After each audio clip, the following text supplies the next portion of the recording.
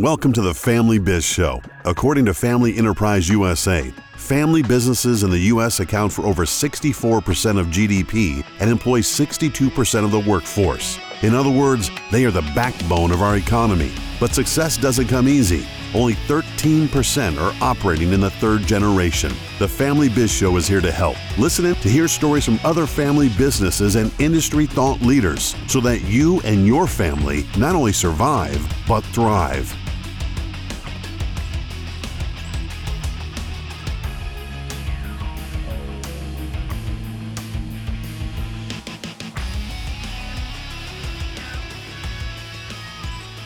Well, welcome everybody to the Family Biz Show. I am your host, Michael Columbus with Family Wealth and Legacy in Rochester, New York.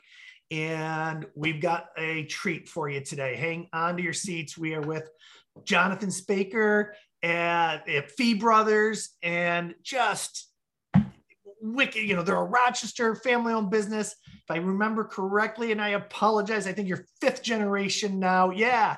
And just goes way back and lots of incredible history. So we're really excited. Welcome. Thanks, Michael. And I know your show's been taken off like wildfire, so I'm very flattered to be here. Thank you. We're humbled by the reach that this has had over the last 2 years. As a lot of us have said, lots of bad things came out of COVID, but there's some really good things too. This wouldn't be here if it wasn't for COVID. So pretty excited about it. Congrats on your success. Thanks. So we have a, kind of a way that we kick the show off. Everybody seems to make their journey into the family business a little differently. So, one, introduce yourself, give us some background, tell us, your story. How did you get to where you are today? And, what do you see in the future of, the company? And then we'll dive into history and all those things. But let's start off with introduce yourself, if you don't mind. Sure. Thanks. So when I went off to college, I thought I wanted to be an astrophysicist. And so I got accepted to Penn State for astrophysics. And then after I got there, realized that I needed to be with people more sociable. So no offense to the astrophysicists who are listening. And so I switched my major to business and ended up graduating with a degree in insurance, which I then proceeded to chase a wonderful career in insurance for 24 years and only retired from that career about a year ago. I never expected to get into the family business, although I was always around it. My grandparents for my whole life lived upstairs from the factory. And so every time we came to visit Grandma and Grandpa, all the adults would have coffee and cake upstairs, and all the grandkids, cousins would be playing hide and go seek in the factory. So we got to know it pretty well. But, I always had an interest in it, and I was very close with my aunt and uncle. It's the sister and brother of my mother. And spent a lot of time with them and talked about the business a great deal, as did my brother, who's my business partner now. And through all of that, always had an interest in it, but very much loved my aunt and uncle as my aunt and uncle, and was not looking to necessarily have them or they have me either as a business partner. So we all maintained our individual careers. And one day, as my uncle was not doing so well in the hospital, my aunt called and said, "Hey, things aren't going so well for Joe. And would you consider helping me through the business side of this if we should lose him?" Of course. And unfortunately, we did lose Joe. And I always say I'd rather have an uncle than a business, but here we are. So as we knew that we were going to lose him, I came into Fee Brothers and started working with my aunt, Aunt Ellen Fee, on what do we need to just keep moving forward from a business perspective. She handled all the manufacturing and ingredients and all things like that.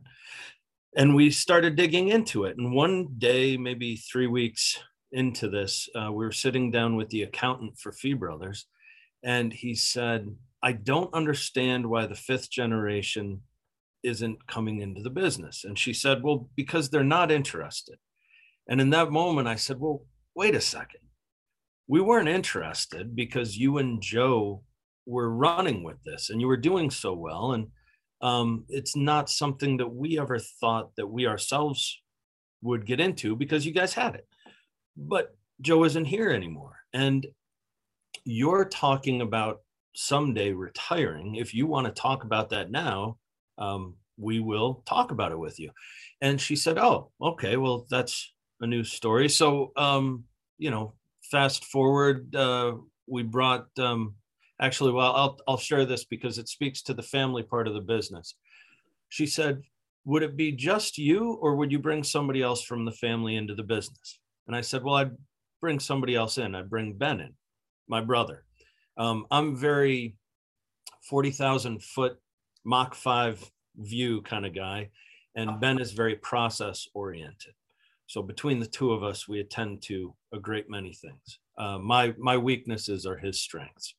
And so she said, okay. And she said, now, are you going to bring him into as an employee or as a business partner?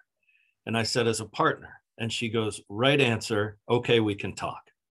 And so that's how this all came to be. And from there, Ben and I came in and said, we would be interested in the transition of the business from you and our uncle's estate to us. We are going to need some room to update some things. And she said, okay. And we updated them. And it was 15 months ago now, took over as the fifth generation stewards of Fee Brothers. I love that word. It's my favorite word. It's not your business. It is not. The employees, it's the customers. We are just stewards of all this knowledge and, and things. So I love that you said that. Give me there's a lot going through my head right now because there's so many pieces and places to go. And I may not go through my agenda exactly as said. How old are your aunt and uncle when this is, happening? So my aunt is turning 65 this year. Okay. So she was 63 when this was all happening. And she already, excuse me, she already had the prospect of retirement on the horizon. But didn't really know. Did they have a business continuity plan in place? Had they thought of something?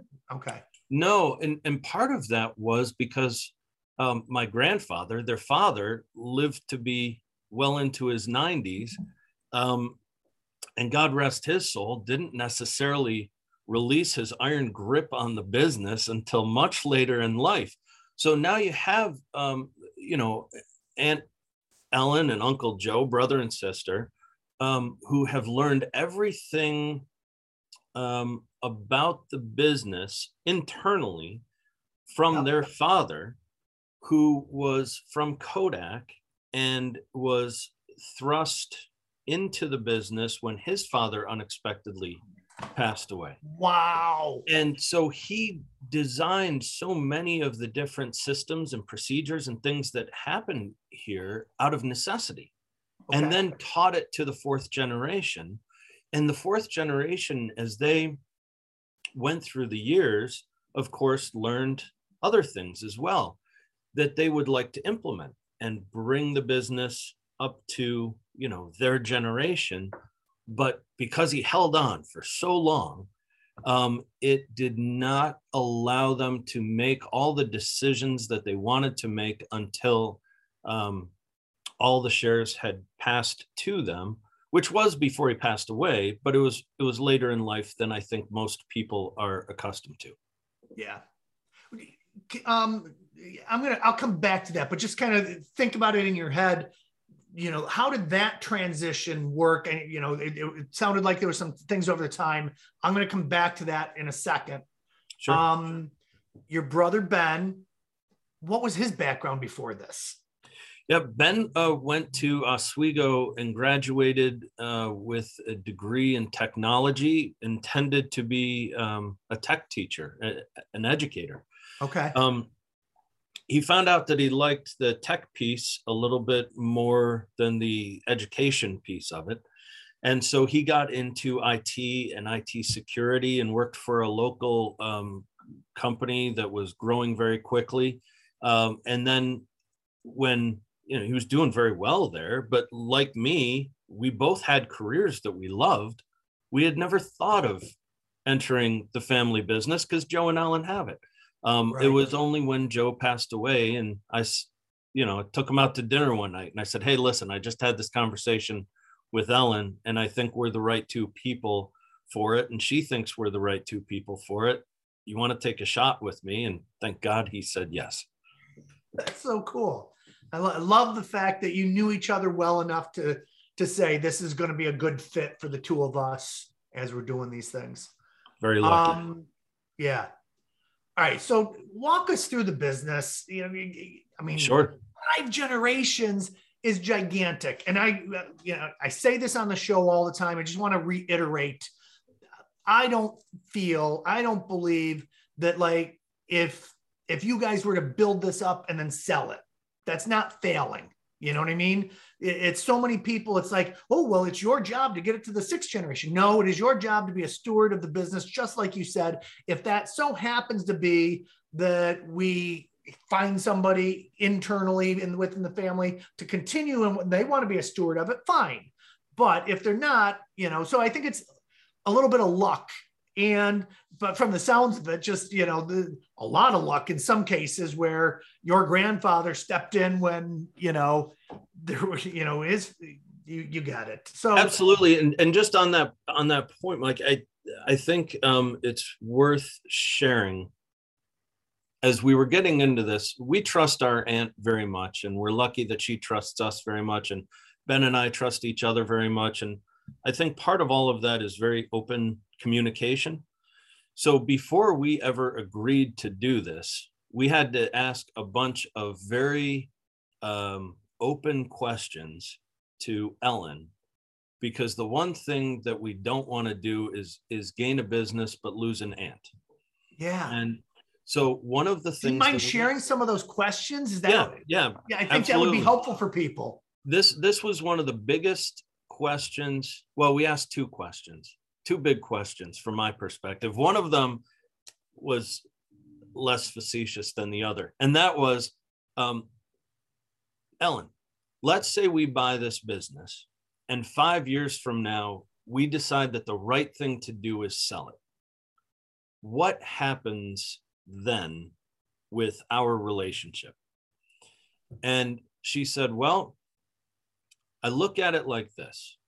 It means that the business lasted in our family 5 years longer than it would have anyway, number one, which I thought, wow, that's very gracious of you.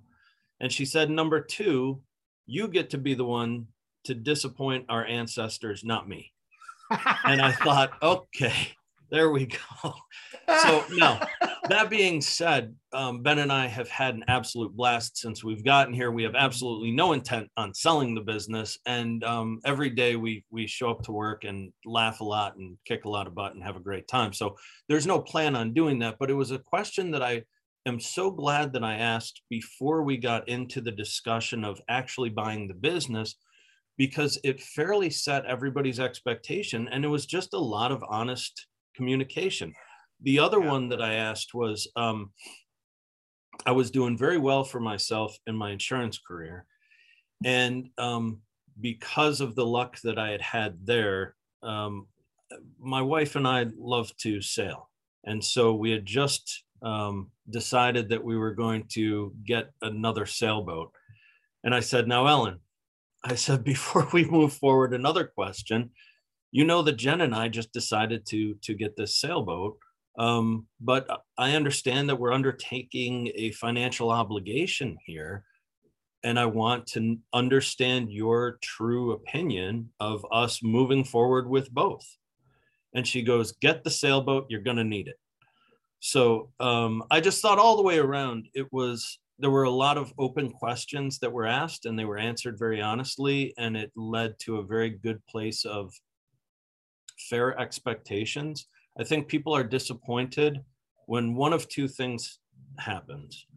Either expectations aren't met, you know, either your expectations aren't fair and you need to change your expectations, or you need to change your reality. And those are the two times when people aren't happy with what's happening. And so if we get into everything with a fair vision of our expectations and a fair estimation of what reality is, and luckily we did, and it went very well. Yeah. It's super wise. I became a part of an organization called the Purposeful Planning Institute.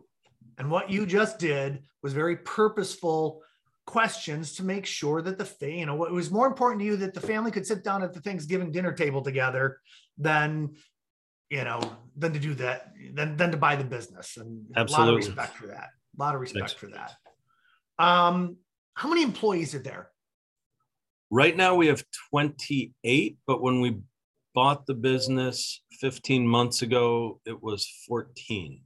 So wow. We've more than doubled the number of employees.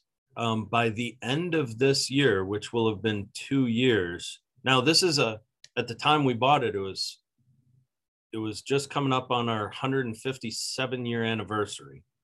Okay. From the time we bought the business until 2 years after we bought it, we are going to come really close to doubling the revenue. And I don't say that to pat ourselves on the back.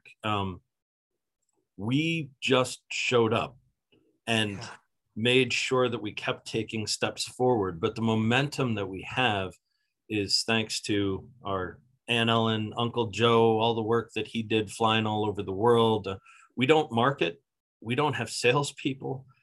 So this is all just organic growth from the distribution network that we have and the momentum that was already built before we got here, which, again, we're very lucky. Let's be honest. COVID happened. People started drinking more, so they needed your product. I would agree with that. And the cool thing is I've had a number of friends across the country who have taken those master's classes.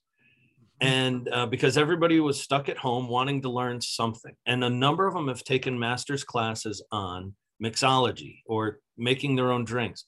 And I'll get pictures from them and they'll say, I'm taking a mixology master's class tonight and you'll never guess what I'm using. And they'll text me a picture of Fee Brothers this or Fee Brothers that. But the neat thing is that even before COVID, the business was growing double digit year over year for the 5 years leading up to COVID. So I would love to blame it on COVID. I'm sure it had something to do with it. I'm just teasing, but I think, there's been a switch. That's a fair comment. Vodka being the top drink to, whiskey is starting to come back up. And so you blend better. I got to believe, though I don't know whether you would use Fee Brothers in a vodka drink or not. I think there's probably like a dirty martini. You would, some of the things that you create. Yeah, so whether it's our mixes, syrups, brines, bitters, botanical waters, we'll mix with pretty much anything. But no, I wanted to say that because I think it's a very fair comment to make. And I think there are a number of businesses through COVID that have been hurt. I think there are a number of businesses through COVID that have been helped. And the frustrating part to me as a numbers guy is I can't delineate between what part of our success is due to an aberration in the space-time continuum that we refer to as COVID. And that's frustrating. I want to isolate that and say, well, this is because of that, and this part is because of this, but I'm never going to be able to do that. So I got to let go. Yeah. They just enjoy the ride. And as long as the numbers and the orders keep coming in, it's A-okay. Amen. We had a couple episodes ago, Lodge Cast Iron was on, and that was fun because they're another multi-generation business and just a product that everybody would know, and it was like laughing because I started using a Lodge cast iron years ago, but I never really used it. And then I Googled how to, clean the pan and take care of it and do that stuff. And it became like this cultish thing. Like I would get all excited about it and teach people how to, to season the pan and do all those things. I think, with the making of a drink, it's a lot of the same thing. My brother-in-law is a mixologist, works for Moet Hennessy. Yes. And I'll have to talk to him next time about what's happening in the LA market when it comes to bitters and all the thing, the Fee, if he's familiar with Fee Brothers. I'm sure he is. And, sure. But I'll tell him to, just tell them that Moet Hennessy it mixes better with Fee Brothers than other bitters that are out there. Well, thank you. It's the mixologists out there, it's the bartenders out there that are the important people in this chain of how things work. They're customers, individual customers, not our distributors who we call our customers. But there are individual customers out there who will call us up or email us and say, I need a recipe for this. Yeah. And our answer is always the same. Listen, we think we're great at making products, but we're not going to tell you that we're the best at what to do with them. It's all the mixologists and the bartenders out there that are attending to their craft that just use us as a tool. They're the ones that make us shine. And we're fortunate to have a good crowd. Love it. Let's talk about the history real quick. So 1864. 1864, James Fee opens up a sandwich shop with his mother, and his mother, she and her husband had come over from Ireland by way of Montreal down to Rochester. Okay. And so James Fee is the oldest of four Fee brothers and one Fee sister. And he and his mother open up a sandwich shop, which then turns into, over time, a winery and distillery making whiskey and wine. Okay. And that went very well for quite some time, and was then passed down to one of James's nephews by way of his brother, who would be my great-grandfather. And so my great-grandfather and great-grandmother are now running Fee Brothers, and Prohibition comes along. So the whiskey stops, but the wine continues for two reasons. One, churches were buying up more and more wine. And I can't imagine that the priests were the one who were drinking all of them. The records that we show, I don't know the numbers off the top of my head, but the records that we show were that wine sales to churches went through the roof during Prohibition. Wow. The other thing, yeah. There's a neat little history piece. The other thing that happened was it was legal to make wine in your home up to 200 gallons a year, which is still the rule today. But nobody knew how to do it. So Fee Brothers would go to people's homes, and we still have the logbook of who we serviced in Rochester. And they would go into people's homes and they would make wine, and then they'd leave. And then they'd come back and they'd rack it and bottle it and cork it, and then they'd leave. And that was legal because it was being done in your home for your own personal consumption. Excuse me. The other thing that was happening was we had a bottle of malted liquid called Bruin. It had a picture of a bear on it, and it said, "It's a bear," meaning it's a beer. And on the back, it said, "Do not add this much yeast to it, or else this will turn into an illegal substance." So, of course, you can only imagine what everybody was doing with it. And at the same time, people were coming to my great-grandfather saying, "I've got this awful tasting bathtub, whatever that I made. What do I do? How do I make this taste better?" And he'd say, "Well, put a little bit of this in it and a little bit of that and a little bit of this." And of course, these are all stories passed down through the generations. And over time, what came to him was the idea of, why am I giving them all these different little things? Why don't I mix this up and sell them a drink mix? And that is the basis of what Fee Brothers has become. Now, my great grandfather unexpectedly passed away. My grandfather, back from the war, he was over in the Pacific. He was a chemist at Kodak. Okay. And so his mom, my great grandmother, starts taking over the business and seeing what she can do to keep things moving forward. And he starts working in the factory at nights, except my great grandfather had written everything in such undecipherable code that nobody knew how to make the products. Gosh. And my grandfather, being a chemist, said, hey, I'll figure this out. Well, he only figured out 5 of the 30 products that were being made at the time. And so he had all these ingredients and he had all these finished products that he knew they eventually created. And so he started recreating the breadth of products that has led to what we are today. And then my Aunt Ellen took over and created the other half of them that we have today. But there was a time there where, you know, it was a very tenuous situation, and I can only not everybody imagine. knew that it was going to survive. Wow. Yeah. I mean, when you go out to your website, you know, we think of Fee Brothers, I do at least, and you think of the bitters. But then, you know, you start looking on here, it's botanical waters and brines, like you said, which I didn't even know. You know, there's a bar in Rochester that does a cheeseburger shot. And I would think that that dill pickle brine is perfect for it. Cordial mixes, cocktail mixes, syrups, coffee flavored cordials, and you know, that's a lot. And so what you're saying is, out of all these different products that were made through the years, there was only a handful of the recipes that they were able to do. And so that your grandfather went through, and then your aunt deciphered it all and figured it out.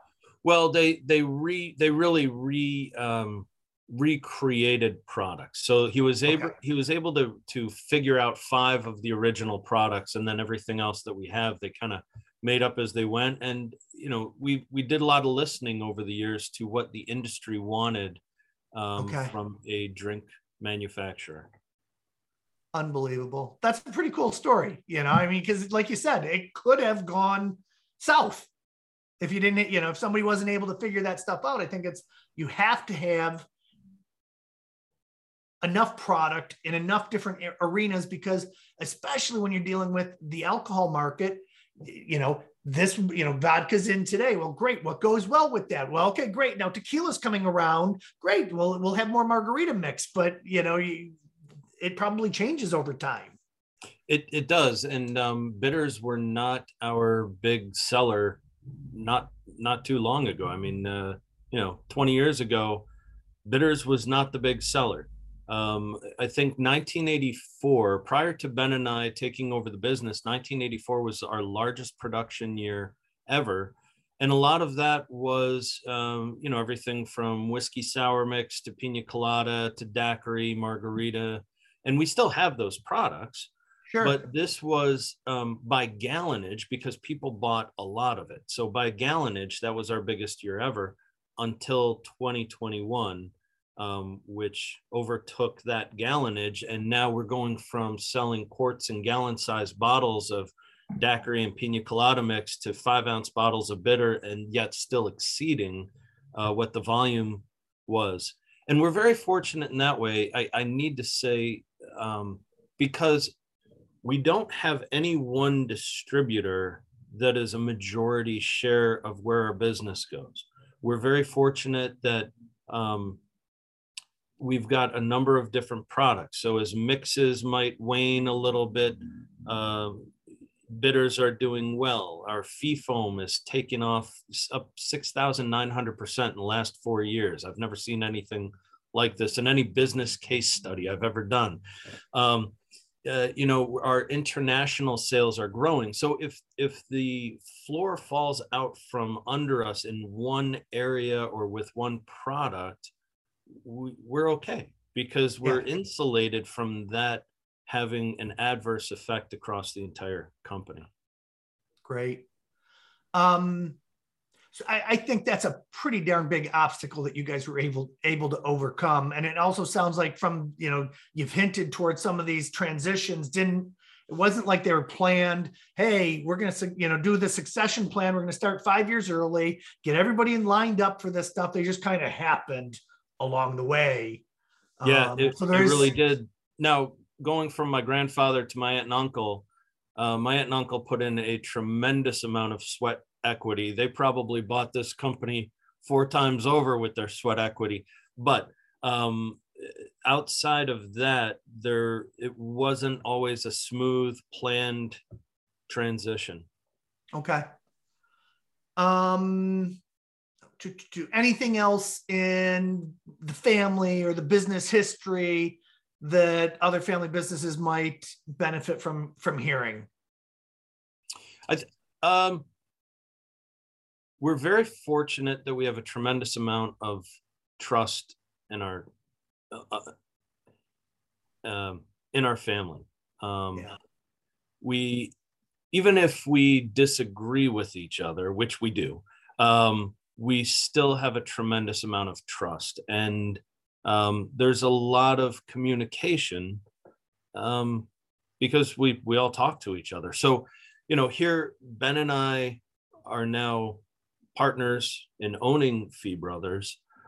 I'll say that we've hired our mother to come in and help roll labels on bitters. She comes in part-time a few hours a week. Ellen is still on call. She's still on retainer for a little while in case we joke with her. We call her up and we say, hey, we can't find the O-rings. But outside of that, there's nobody in the family currently who is part of the business, but they all still have a vested interest in it because it's all part of their namesake. And so, and this is where a lot of them grew up. The generation previous to me, this was their home. So when we come to work, we're not just coming to work, we're also coming to the family house. So, there's a lot of communication and there's a lot of trust. It's interesting that you talk about that. So, I mentioned before that, the Lodge family had come on, Jay and Lisa Daniels. And one of the things that they did is they had a lot of people, family members that had ownership, but no involvement. Like 5 people were at the company, over 50 family members own the company.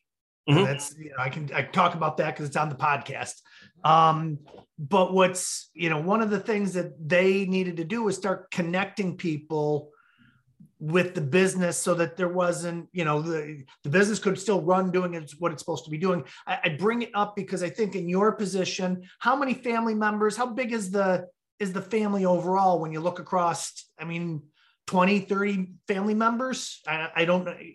Oh, well, your extended family today. I'd have to add it all up, but let's say we've got 6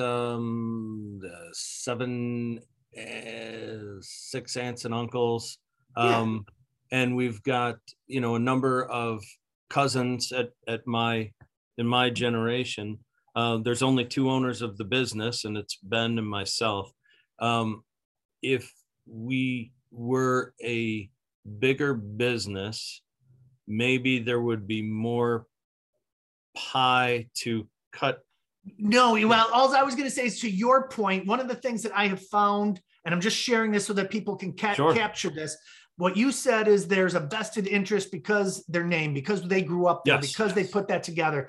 And so I highly recommend that families, one time a year, at least, share with family members. We don't need to go into detail. They don't have any voting rights or anything like that, but just here's what's happening in the business so that because I know if somebody asks you about, hey, how's Fee Brothers doing? They get asked. And so it's just Yeah, despite I see what you're saying. Despite there being no ownership interest or people not being employed here, there's a tremendous amount of pride in the Pride. family business, and that there's Yeah. a tie to Fee Brothers, um, and so, you know, like I said, there's a lot of trust and a lot of communication with everybody, whether they have any interest, legal interest in Fee Brothers or not. Right. And we respect that, and we appreciate it because we view it as support. 100%. So yeah, and different families do it different ways. One does a family meeting. They get a one weekend. The whole family gets together, and in the morning they talk about the business and they teach the next generation. Whether they could be kids, just so that everybody knows, because their great grandparents started this thing in that town. Everybody knows their name, and so they just try to do that. I love it. Yeah. So I just an idea for you. What is tough about being in a family business, for you? Well, like I said, I'm very fortunate to have the family that I have, because I could see how quickly things could go sideways. I think there's a constant, I'm always cognizant of how do we advance the business while being true to the good things that got us here. Yeah. And there's a spectrum to that. And if we stayed with how things always had been and never grew or learned or allowed outside thought to enter our minds, we'd have a beautiful echo chamber and we'd die. And if we started running through the minefield of advancing as quickly as we possibly could without giving any consideration to what brought us here, we'd die. And so there's a balance, and I've tread very carefully, trying to learn as much as I can before making a decision, but not being frozen and unable to make a decision either. And you're going to mess it up. Right. There's no way to do that 100% right 100% of the time. You're going to mess something up. Hopefully it's not a big thing. And you just keep taking, putting one foot in front of the other and trying to be as thoughtful as possible, thoughtful to the history, thoughtful to the things that got you here, certainly thoughtful to the employees, because they're the ones that are doing the work. They're the ones who are actually getting the job done. I'm just here to help paint a picture of what the future could look like, and hopefully assemble their talents in a way that help us get there, and pay attention to the good things that did get us here, even if some of them over time, just like at one point in time, we're making wine and whiskey and we no longer are, you have to reinvent yourself. And I think that's the one thing that keeps me up at night, if there were anything, is what is the next thing that we have to do to reinvent ourselves? Right now, things are going great. Sales are through the roof, but I don't want to be fooled into thinking that means forever. Right. So smart, very smart. It's, a lot of people, as I've gone through speaking with other family businesses, they say, I don't have an MBA, but I definitely earned one. And it's mostly came from the mistakes that I made along the way, or thinking that I had it all figured out and realizing that I wasn't even close. And then we pivoted, and we're still here. And that's, it's how you do it. So I used to, when I first got into my insurance career, I think I was a bit of a punk. If something went my way, I wouldn't shy away from taking full credit for it. And over the years, you you get smacked around a little bit and start to understand things don't necessarily work that way. And I'm very grateful that I got smacked around a bit before coming to Fee Brothers, because I would not have want to have learned those lessons here. Yeah. And, one of my most favorite sayings is, good judgment comes from experience, and experience comes from bad judgment. Yep. And so I'm very fortunate. And, Joe and Ellen didn't have that opportunity. They really came here right out of the gate and had to learn as they went. But Ben and I have been fortunate that we got to figure a few things out first. Great. So you've talked about basically two obstacles, or what keeps you up at night. What are the things? One is, what's the next, gig? What's the future look like for us? Mm-hmm. The other one is, and we had talked about it in a pre-show call, but it was just we're growing so fast. How do we keep up with all the other, things that are going on? How are you finding for your industry, for the things you're doing, supply chain and those issues that other people are, talking about? Are you okay there? Yeah, we're very fortunate with our labor. We have, with what I've seen in my entire life, is the best benefits package anywhere. We take good care of our people. So we've got great people. So I think they all like working with each other, which helps. Okay. Yeah. So we're very fortunate with labor. We're very fortunate with a great many things. And like you said, our demand right now is through the roof. We've never seen anything like this before. We are currently filling orders within 3 months. We'd like to be filling orders within a week or two. 3 months is insane. We're very fortunate to have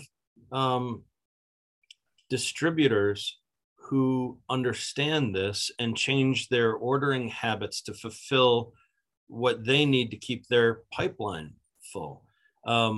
Now, that being said, I finally put up signs around our office. I put 4 of them up, one on each wall. And it says, we don't have a production problem. We have a demand problem. Because I could hear it in the voices of people as they were speaking on the phone. You could almost hear the apology of, gee, I'm really sorry. It's going to take us 3 months. You know what?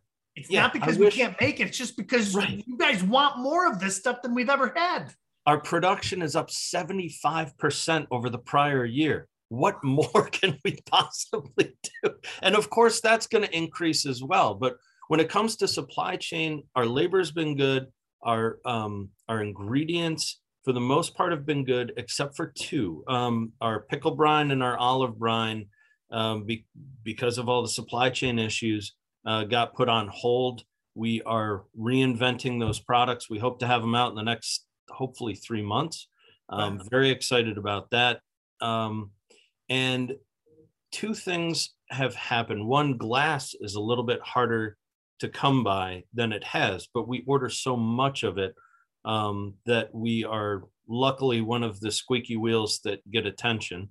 And 2, and this is more recently for us, is transportation. Not only the availability of transportation, but also the cost of transportation. So if our glass is being made somewhere overseas, and there's a number of different plants that make these, how do we get it here, even if they can make it?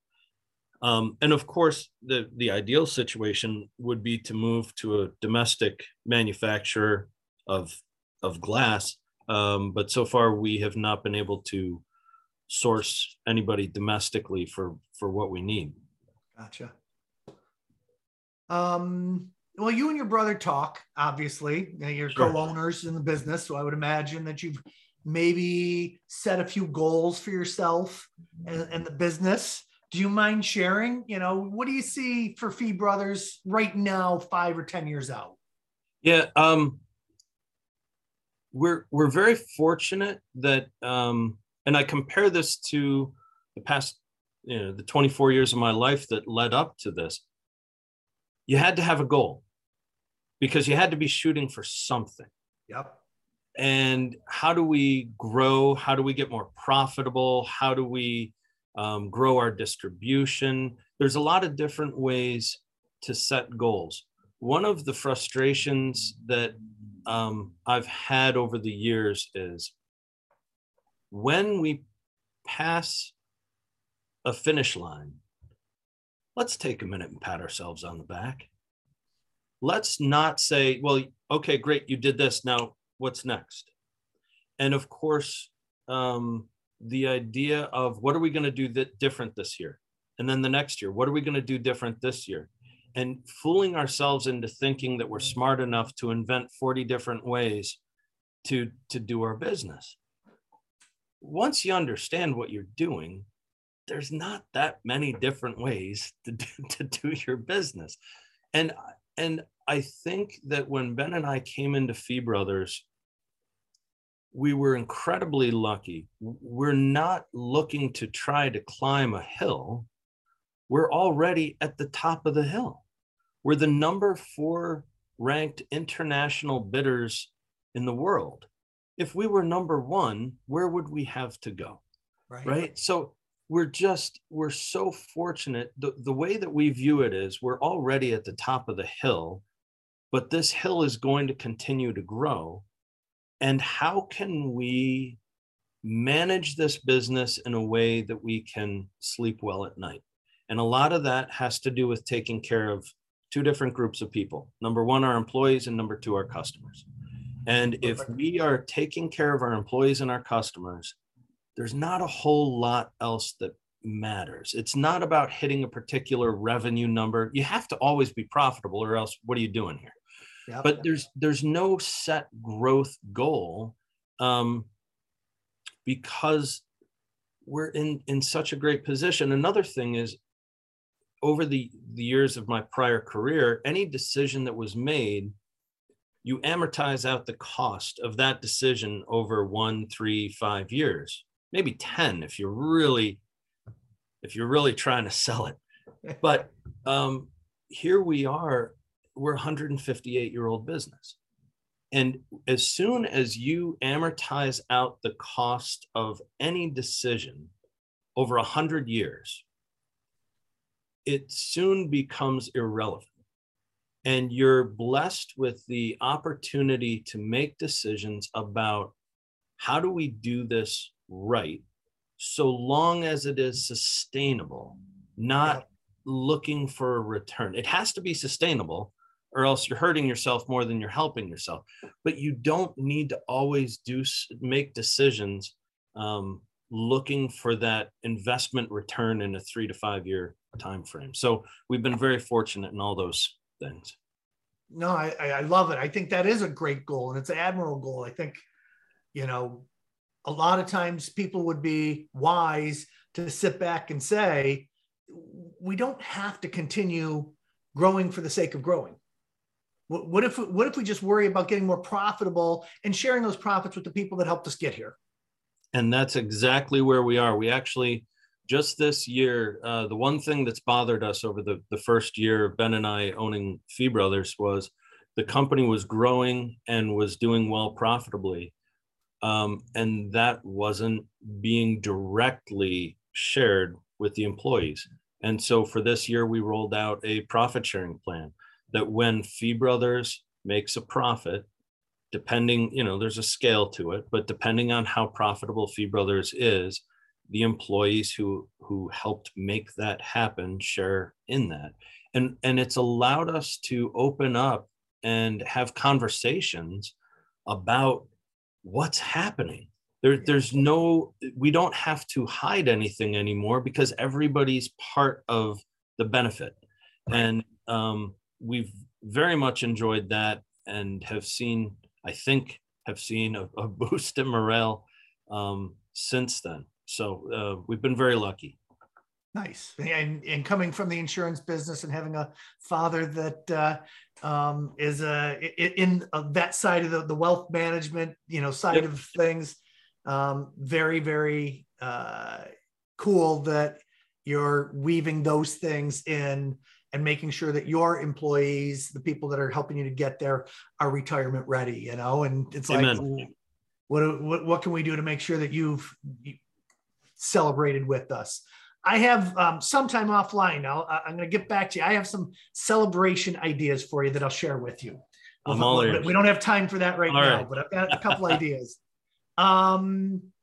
Giving advice to, other family business owners that are getting ready. And just because you just transitioned from your aunt to you, what are some of the things advice that you would give, books that you would tell people to read, things that what is your best advice for somebody sitting at the bar stool, having a drink with bitters in it? Sure. First of all, don't drink too much, but enjoy what you do drink. There are nagging questions as anybody enters anything, and it doesn't matter if it's a business, a relationship, a new sport, whatever it is. There are nagging questions that your internal monologue is telling you have, whether you want to listen to it or not.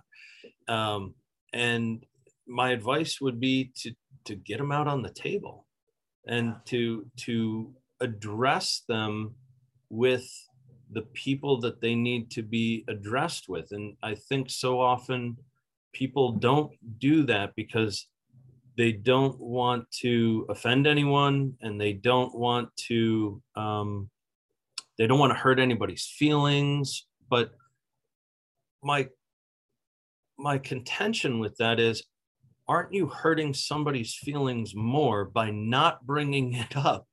And somewhere down the line, it all coming to a fever pitch where it has to be addressed. And now it's after the fact. It's reactionary instead of proactive. So, I have been accused maybe of being a little bit too blunt sometimes, but I think it's the healthiest way to do business. And I think it's the healthiest way to maintain good relationships. And so I guess that'd be my primary advice. That little question that's nagging, or that little voice that's nagging and is saying, yeah, but, clear the air and get it out there. And, we can tell each other no and still give each other a hug at the same time. Right. I love it. This has been a joy. I love when I can, talk with families that have been around for 5 generations. There's just so much history there, and it's never the same story. Never the same story. And that's what makes, what I do fun. And then, I've had other ones where they just started. I spoke with another family business where she started the business herself. She's now got 3 or 4 companies going, and she's brought her father and her sister and her kids all work there. And so it's just different. And so they have such a different take than you do. And it's just fun to see all of the different pieces. Your advice of communicating, getting the questions out on the table is gigantic. It's so incredibly important. A friend of mine wrote a book called Every Family's Business. And Tom Dean's book, what he says is he's a big fan of each generation buys the business from the other generation, so that you've got skin in the game, and you're doing those things, number one. But he has a conversation once a year. He tells the current generation and the rising generation, we'll call that, if you're working together at the same time, you do a SWOT analysis and they do a SWOT analysis, and then compare. And then so you can start to, say, do you want to sell the business? Do you not want to sell the business? Where are we at? Am I just an employee? And it's right to your point of, especially like your situation is a little different, where it was, we came in, bought, and, and moved on. That was a totally different transition. But oftentimes go back to your aunt and uncle and to have that conversation. Am I just an employee right now? When is this transition happening? What's going on? How do we move forward? And sometimes those frank conversations are helpful. It worked. It worked for them, and it was fine. But I know other families where it has, driven a wedge in between, because they're like, I'm 50 years old. I can't wait forever to take this business over. I think Sounds like depending on the family and depending on the personalities, there's the right fit for each transition, and just being as blunt as possible to set fair expectations about what that right transition is, given those personalities, is the healthiest thing you can do. I would totally agree. So everybody, we've been speaking with John Spacher at Fee Brothers. It's feebrothers.com. Go and check them out. They're right in Rochester, New York. Thank you so much for your time today, for sharing, your experience. This has been the Family Biz Show. I'm Michael Columbus with Family Wealth and Legacy, also in Rochester, New York. Thank you for joining us, and we can't wait to have you on future episodes and listening in to the Family Biz Show. Thanks for listening to the Family Biz Show. We appreciate your time and trust to deliver the best guests and most cutting-edge information to help you maximize your family business. Being part of a family is tough. Add a business to that, and it gets even tougher. Tune in next week as we strive to ease your journey with the Family Biz Show. The content presented is for informational and educational purposes. The information covered and posted are views and opinions of the guests and not necessarily those of Lincoln Financial Advisors Corporation. Michael Columbus is a registered representative of Lincoln Financial Advisors Corporation. Securities and investment advisory services offered through Lincoln Financial Advisors Corporation, a broker-dealer, member SIPC, and registered investment advisor. Insurance offered through Lincoln Financial affiliates and other fine companies. Family Wealth and Legacy, LLC, is not an affiliate of Lincoln Financial Advisors Corporation. Lincoln Financial Advisors Corporation and its representatives do not provide legal or tax advice. You may want to consult a legal or tax advisor regarding any legal or tax information as it relates to your personal circumstances.